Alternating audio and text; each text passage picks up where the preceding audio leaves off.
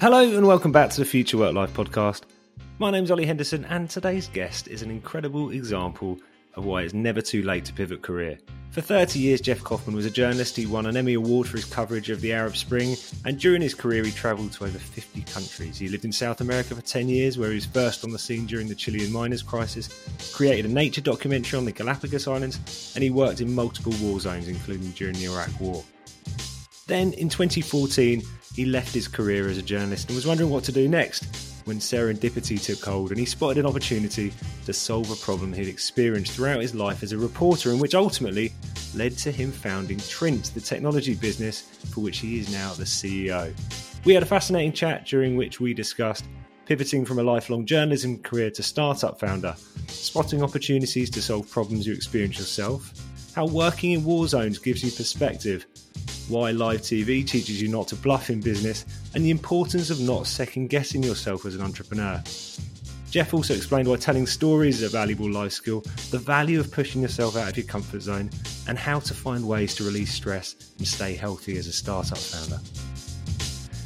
If you enjoy our conversation, make sure you subscribe to this podcast and to the Future Work Life newsletter. I'll be writing about some of these themes in the coming weeks.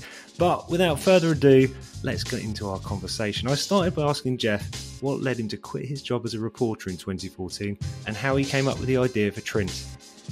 If you had talked to the 17-year-old me, I wanted to be a journalist and I wanted to cover the world. I really loved what I did. The creativity, the challenge, the discovery, the compassion, the hope that you can nudge people to think a little differently. That's increasingly difficult in today's polarized world. I began to get a sense that if I didn't jump, candidly, I'd get pushed. I didn't really love the day-to-day. And that's partly because as you get older, the familiarity of it, you're less tolerant of. And I think it's a lot of, for me, was because what we were being asked to do was different from what I used to do. So then the question is, what was I going to do? When you're a seasoned journalist, you can teach journalism, you can teach, some global affairs, depending on your expertise, or you can go and be a communications person, a PR person. I started teaching. I started working on a book on leadership, and as I'd witnessed it, which I was excited about, but slightly terrified by, and put together an outline, wrote a couple of chapters, got an agent in the US, quite a good, but still had nagging doubts. I created a global journalism program for one of the big American journalism schools, a summer program here in London, which I loved. It was fun. It was a lot of work. I don't think I want to be a professor. I'd do it again, maybe, but I don't want to be a journalism professor for the rest of my career. It was actually because of that teaching that, because I was in Miami for ABC News for 10 years, the biggest media foundation in the US, at the time, assets of $2 billion, was the Knight Foundation, which is still, and they came out of the remains of a big newspaper chain. The family created this foundation when the chain was dissolved, Knight Ridder, and they sponsor innovation in journalism, and that a lot of that money goes towards helping media adapt to the new world, the new world order of multimedia, competition, podcasts, blogs, etc., and helping helping those things launch and helping legacy media adapt to create smart conversation. And one of their people was here and said, "Oh, you should come to MozFest." And I said, "What's that?" And he said, "Well, it's an open source media coding conference held each year in London for innovation. And if you're teaching 21st century journalism, come with me this weekend." Okay. And went down to this conference of 1,000 coders, developers. So there I was, surrounded by all these people with whiteboards and computer screens and kind of this mixture of hipsters and geeks with pocket protectors with pens in them. It was a really funny mix of people. And a lot of it, to be honest, it was like going to a congress of Greek studies when you don't speak Greek. You look at code and it means nothing to you. And this friend took me around and showed me some of the innovation projects that the Knight Foundation was sponsoring and some others. And I met a small team that had done something with audio and text alignment, sort of like karaoke, where you could see a word and hear the word at the same time. And that's all they'd done. And I thought, oh, wow, how did you do that? And they said, well, we created some software. It wasn't, it's not that difficult. And I said, that's interesting. I didn't know that was possible. That's pretty amazing. And literally a light bulb went off in my head. And I said, wait a minute.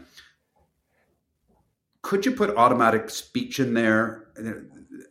speech to text in there and create a way to correct it. Because the thing I have always hated most about my job, and this will resonate with you, Ollie, is transcribing interviews like this to find the moments that matter so that I can find in this. When you have a long-winded guy like me and all you need is a 15-second soundbite here and a 21-second soundbite here, and you want to find, where did he talk about Libya?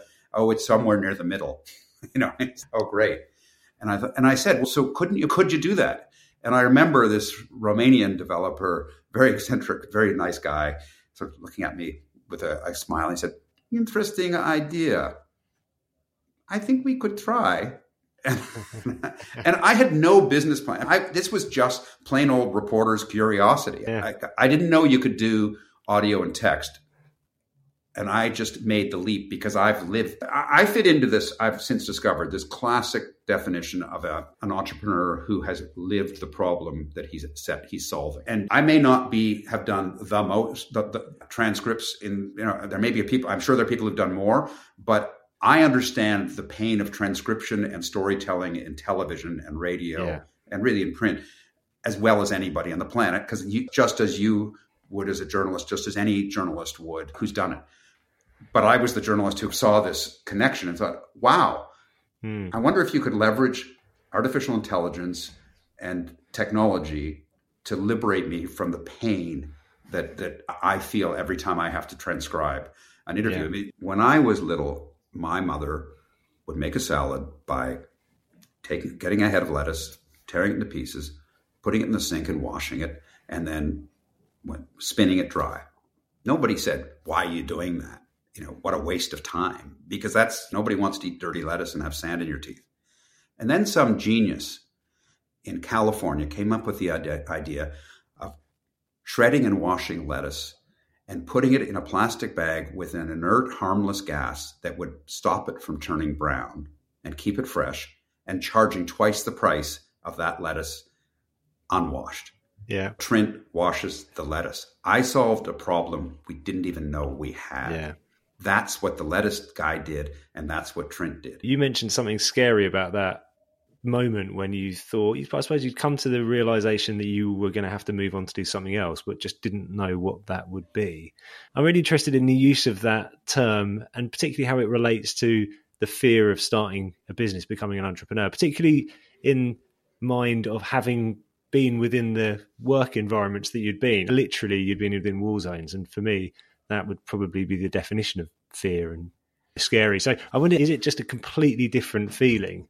Or do you experience fear in a different way to how I might? Or have those lived experiences just changed your perception about fear? So a couple of thoughts on that in no particular order.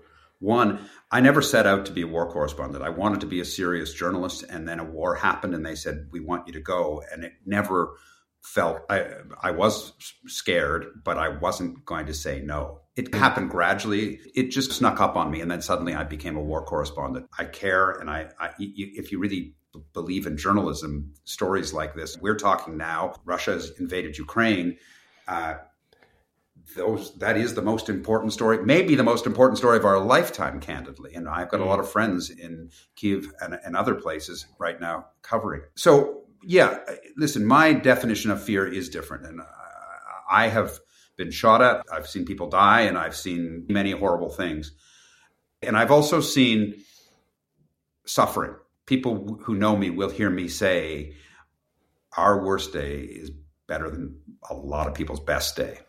And so, listen, even if this company were to go off the rails, which I'm determined not to let happen, and it so far, amazingly, shockingly, hasn't, I'm not going to be homeless. I'm not going to be limbless. I'm not going to be orphaned. I'm not going to be hungry, all of those things. So I think it does give perspective. And so, I would say one other thing about fear, though.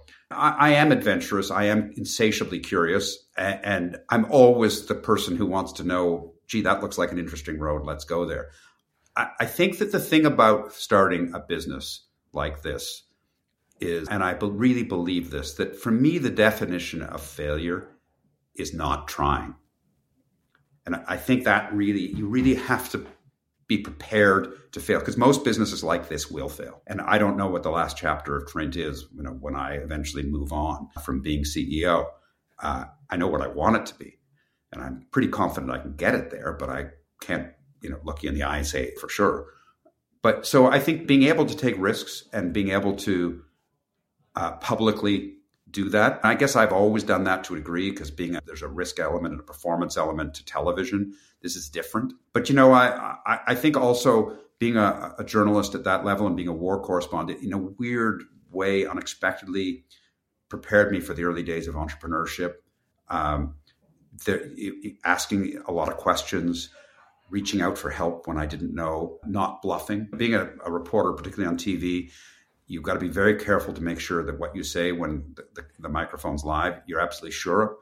And so I think that's a lesson that I carry with investors, customers, employees. If you don't know, just say, hey, let me get back to you, or I'm not sure, or I think I know somebody who can help me with that. Research is essential to being a journalist. And certainly in the early days of building a company, you need to know how to ask questions, assemble resources, make decisions. And when you're a journalist under deadline, as I was for most of my 30 years, you're constantly making decisions under pressure without all of the information you need. And you have to be able not to second guess yourself.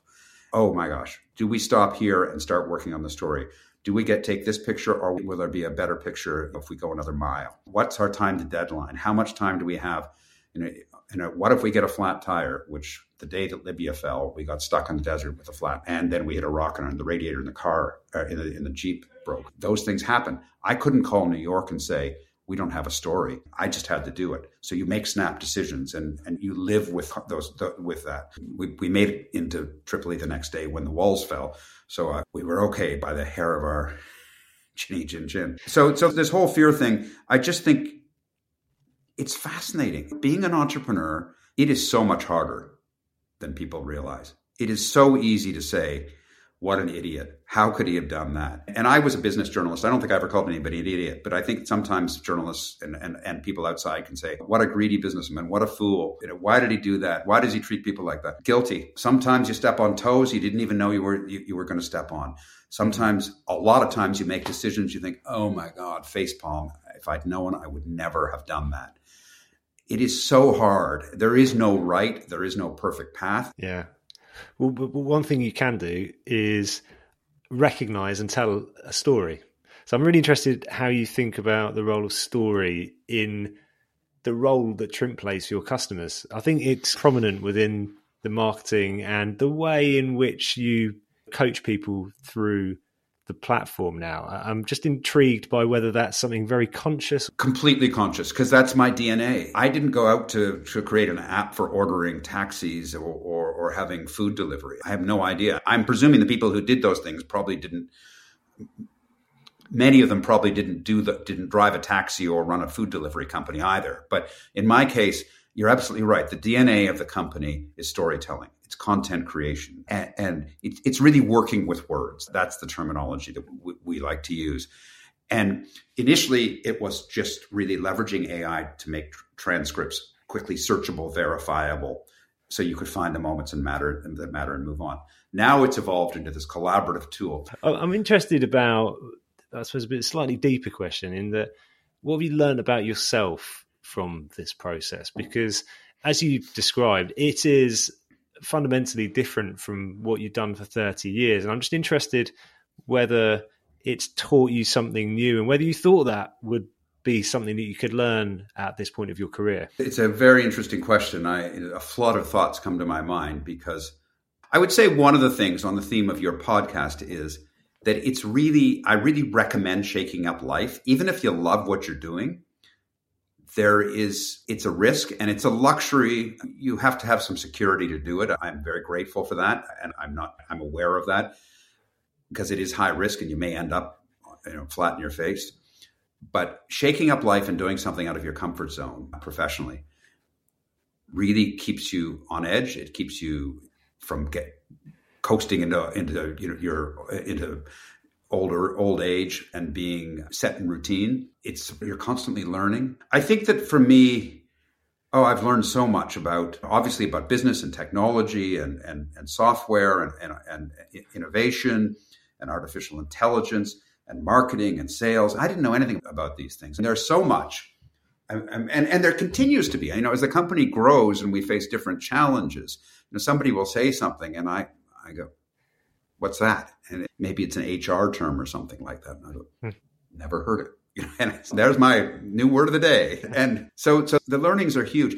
I think one of the areas, to be really honest, the biggest areas of learning is being a boss is not what I thought it was. It's really hard, and you can go in with the best of intentions and mess things up. And I have at times. And when you're the CEO, everything you do is watched and divined, and particularly when it's a small company, when it's 10, 20 people, and you can sit around the table and know each other.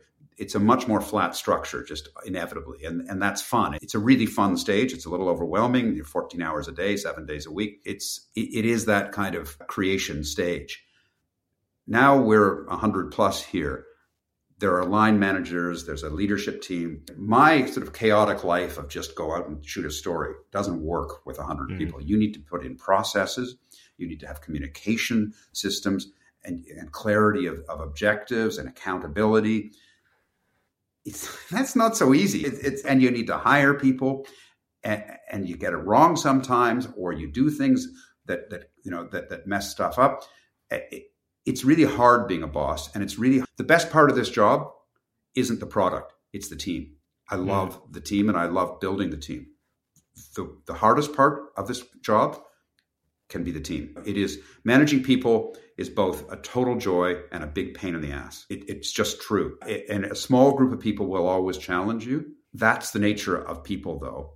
And it's really hard to learn how to navigate that.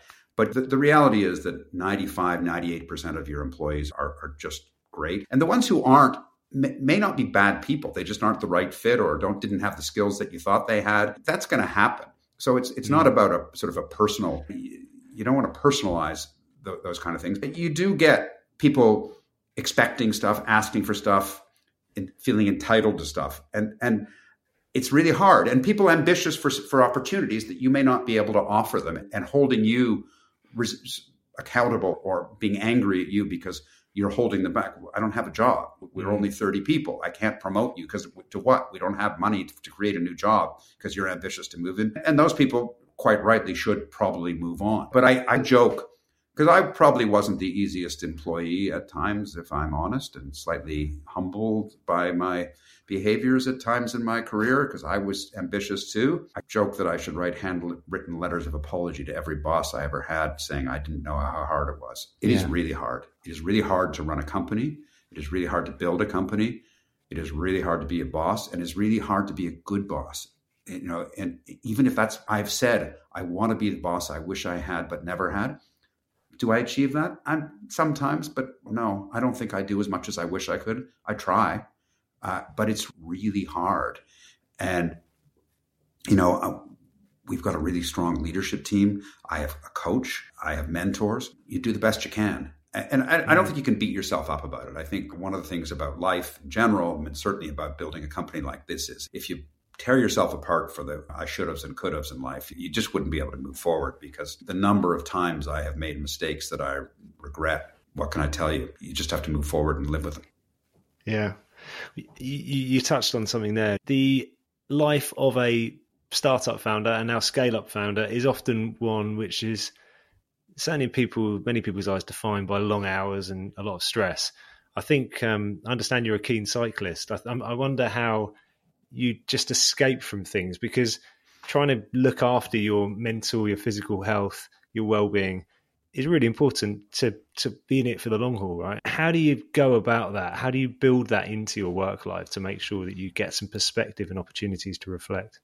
There's no question cycling has been, I think I started cycling, long distance road cycling before I started Trint, but Trint, it was in the 7 years that I've been running Trint that I became a really passionate cyclist. Last year, 2021, I did over 6,000 kilometers of cycling.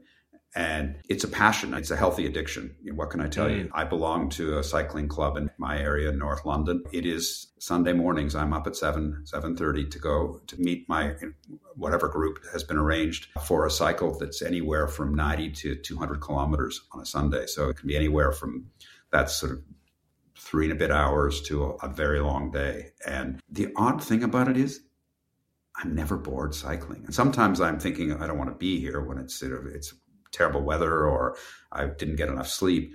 But then you go through that wall and you just think there's a sense of exhilaration. And because cycling is dangerous. You've got to be aware of it. We're in pelotons. We're close to each other's wheels. And one wrong move, it's not a joke. It really does. I know people who've had horrible outcomes. And so you need to be focused on where you are in yourself at present. You cannot let your mind drift. And the discipline of that is probably a very good antidote to the pressures of running a startup, because I don't generally think about work when I'm out there on my own or with the club.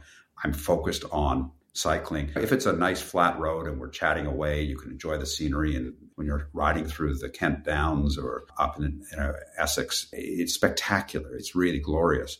But you do need to have something to escape, some way to balance. And my husband of many years is involved in the arts. He doesn't have experience in business. And so I'll tell him about what's going on in the company, but we don't sit around talking in depth about business. So our personal life is quite different from business. And I think that's a healthy thing too. So our social life and our personal life is not a tech life. And I have some tech friends now because I've met some wonderful people. Yeah. And I see them a bit socially, but in general, my life is quite divided, I think in a healthy way. I think in journalism, I do have quite a lot of friends who are journalists, as you would expect after 30 years in journalism. But in tech, it is somewhat siloed, but I think in a healthy way. So yeah, you do have to have some work-life balance. You do need to keep it in perspective. But I will say this, in all humility, I'm proud of what I've done, because no one's more shocked than me that I was able to leave a career that I truly loved, that ticked all of those bucket list boxes that I had for what I wanted out of my career. I don't know what was on that list, but I can tell you I ticked a lot more than were on that list. I never thought I'd be in Latin America for 10 years, traveling, being paid to learn Spanish, going to the Galapagos Islands, on ABC News at a dime, to do a documentary on the Galapagos. What a dream. And yet I don't miss it for a day. I did it. I'm proud of it. But this is interesting. This is a new challenge. It's hard. And I don't know how the story ends, but that's what makes you want to keep going. Well, Jeff, thanks very much. I've used Trint's product. It's excellent. Most interestingly for me has been getting to know your story as well. And I can see your sort of fingerprints on the product as well, which I think is really interesting about a founder story. That's very generous of you. Thank you. A real pleasure. Thanks, Ollie. Yeah. Thanks, Jeff. And that was my conversation with Jeff. What a great story. Some really inspirational stuff there. And as I said at the top, evidence that you can start a business at whatever stage of life you're at. In fact, it might be that some of those skills that you don't think are that relevant could be the thing that gives you a head start over other people. So thanks again for listening. Next week, we've got another amazing guest. So until then, have a good one.